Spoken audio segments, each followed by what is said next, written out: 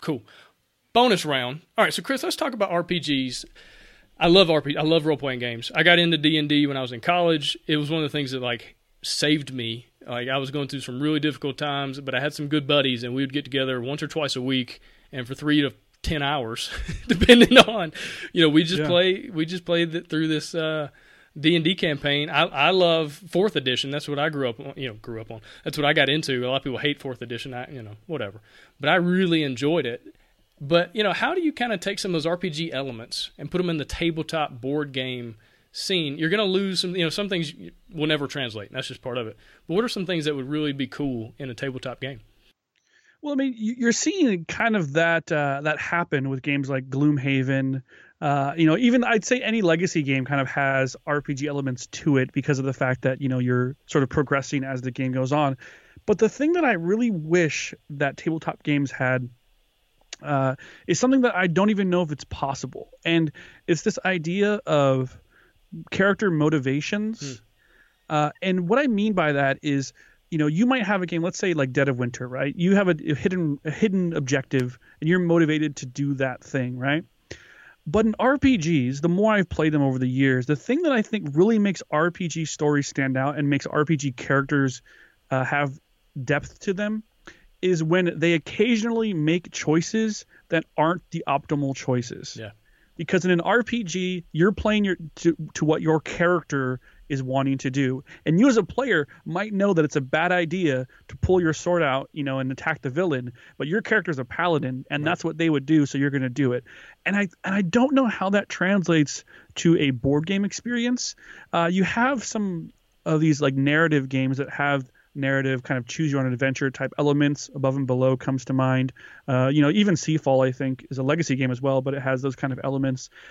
But I think that's what would sort of transcend that and make and turn a tabletop game into a game that is more like an RPG to me, is this depth of character and incentive to really create characters that are complex and sometimes, like I said, make dumb choices that you as a player wouldn't make. I'm actually working on a tabletop adaptation, but really like it's almost like a story game / RPG. It just uses cards, but it's based on an RPG system called the Drama System, which is an open game license system created basically to mimic drama television shows. And the core element of this game is that, it's designed by Robin Laws, by the way.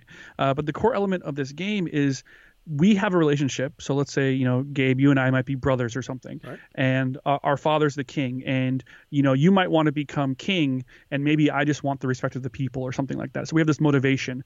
And so when we're playing the game, we'll set a scene, and I might go to you who, you want to become king, but I want the respect of the people. And I want to say, hey, put me in charge. Dad just passed away. I want to be king. And I go out to you with a request, okay? And then you as a player get to decide whether or not you give in to my request. The key of the drama system, though, is that if you say, no, you're the younger one, I'm going to be king, that's the bottom line, I get what's called a drama token. And eventually, if I have enough drama tokens, when I go to make a request from you, I can pay tokens, and your character has to give in to what I'm asking them. And the reason that you do that is because when you have dramatic television shows or dramatic books, characters have real relationships, and sometimes you hate what your brother's doing, but at the end of the day, you're blood, and so you're going to have these ties that in traditional role-playing games, it's easy just to draw the line in the sand and put your foot down. But in real relationships, the way they work in real life, there's always other factors to it. You might be really mad at your neighbor because they always, leave trash on their lawn or something like that. But you can't just go and fight them because other neighbors will know that. There's always ramifications to that kind of stuff. And so the drama system really tries to highlight that. And so I'm trying to bring that into like a tabletop realm with some cards, and the relationships are kind of are drafted. So there's actually like a drafting mechanic where you're drafting desires and relationships and stuff.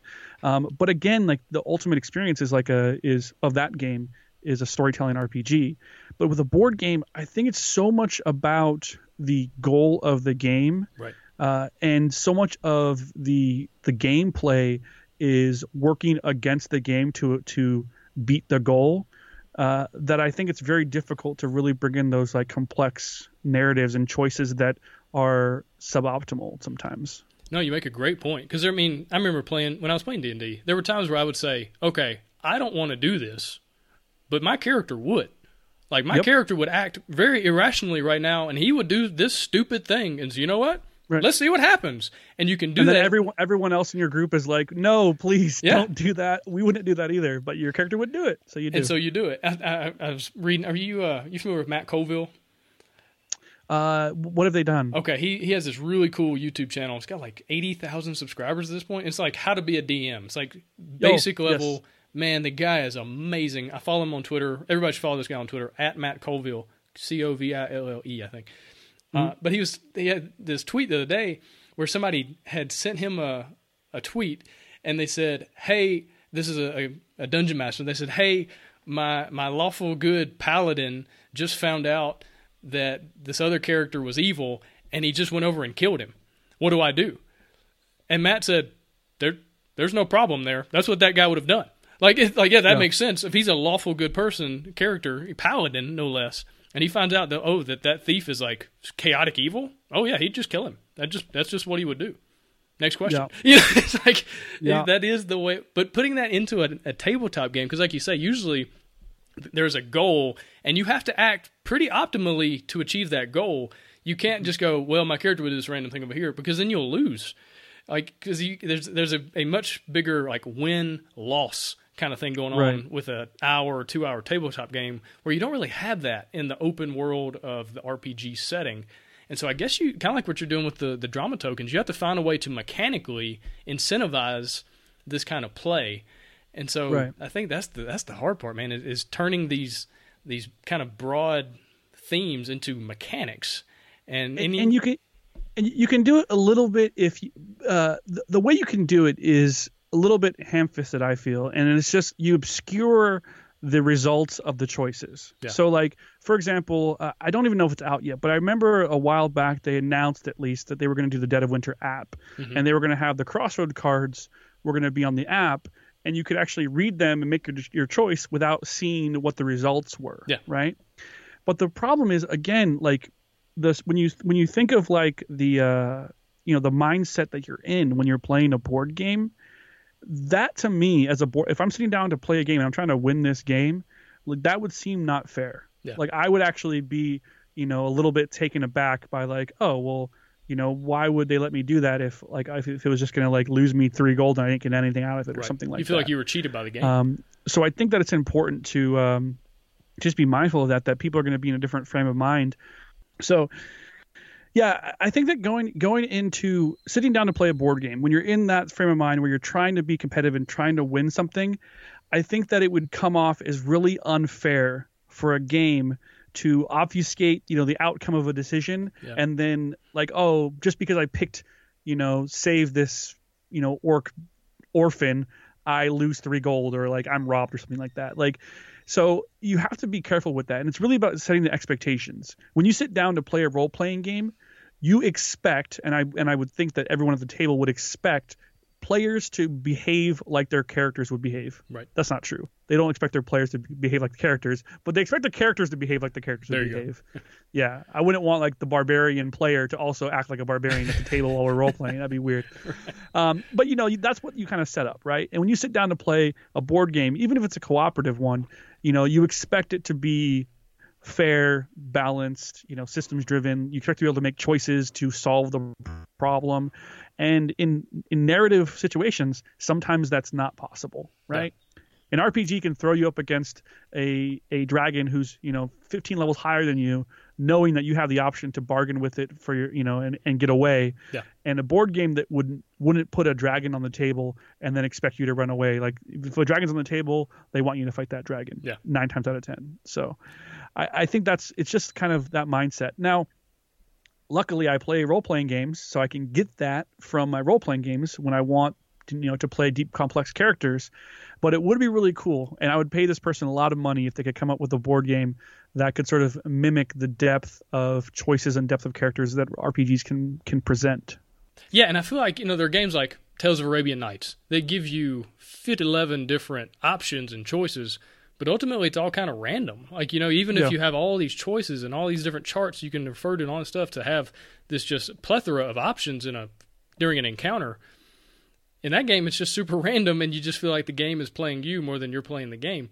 Whereas in a real-life scenario, me as a player talking to you as a game master, I can say, okay, I want to talk to the dragon about this and see what he does. Like, you can just kind of be super creative in how you run up against encounters and what you do and your response and all these things. And in a board game, that the mechanic has to exist to be able to do it. You can't just like freestyle a board game, because board games have rules, whereas RPGs rules are very flexible and you can break them and change them and move them around in that context, in that moment. Yeah, it's really interesting. Even when you're talking about, breaking and changing rules, I mean, role-playing games, like at least the way that I run them and the way that I've always played in them since I was, in middle school, it's always like, if we come up with something and we want to do something that's not really allowed by the rules, we usually can figure out a way to do that. We can change the rules, or we can kind of, omit a rule or something, and it's no problem. But in board games, you don't really have that, because oftentimes it's competitive, and so you don't really have someone who's like the arbiter. And then even in a result of like a one versus many game, you don't have the person who's controlling the dungeon or whatever. They don't have the tool set to deal with people who are really going outside of the box. So it's just kind of a more confined experience. But that I also, that's why I like board games. I like having that puzzle. I like being, having a problem like, get the most money by the end of this game. Here's like the 3 ways that you can do it. Yeah. Trying to figure out how to make that system work. So, you get different things out of it. But again, like to be able to bridge that gap, or bridge those two things, would be really cool. Especially if it was done in a game where I could go in there and have fun playing a character with some depth, who's making some what I think are complex decisions, and then my buddy who's like a min-maxer can play the game like any other Euro game and get enjoyment out of it. If you can do both of those at the same time, I think that would be just phenomenal. Yeah, I think that'd be an amazing game. Maybe it'll eventually come out. It's just so difficult to tap or to scratch both of those itches at the same time. And so, we'll just have to ponder on that. It's interesting because, like, it's more possible now than it's ever been. Yeah. Because of how wide the tabletop sphere has gotten. If you would have asked people, 10 years ago if Gloomhaven would be possible to exist, I don't think people would say yes. And so the fact of the matter is, with Kickstarter and crowdfunding, you don't need 20,000, 30,000 people to like your game. Right. You can find, 5,000 people who, for whatever reason, love the blend of complex characters and Euro mechanics. Like, you can make that happen. Yeah. It's not easy to find that group, but it's more likely now than it ever has been. That's a great point. And if you do a little content marketing, maybe you can build those relationships. Yeah, there you go. Well, cool, man. Chris, really appreciate your time. Thanks for coming on the show. Thanks for your thoughts and your ideas on all this. And good luck with everything you got going on. Good luck with getting the game, getting Last Garden fulfilled now. The fun part of the design is, we're excited about it. We're excited about the Last Garden. We're confident things are moving along fine. And Matt and I have started the plans for a design weekend. So the two of us are going to go rent a spot and just design other stuff for a weekend. And it sounds really fun. So we're looking forward to that too. Cool, man. Well, good luck with everything. Have a good one. Thanks. I appreciate it.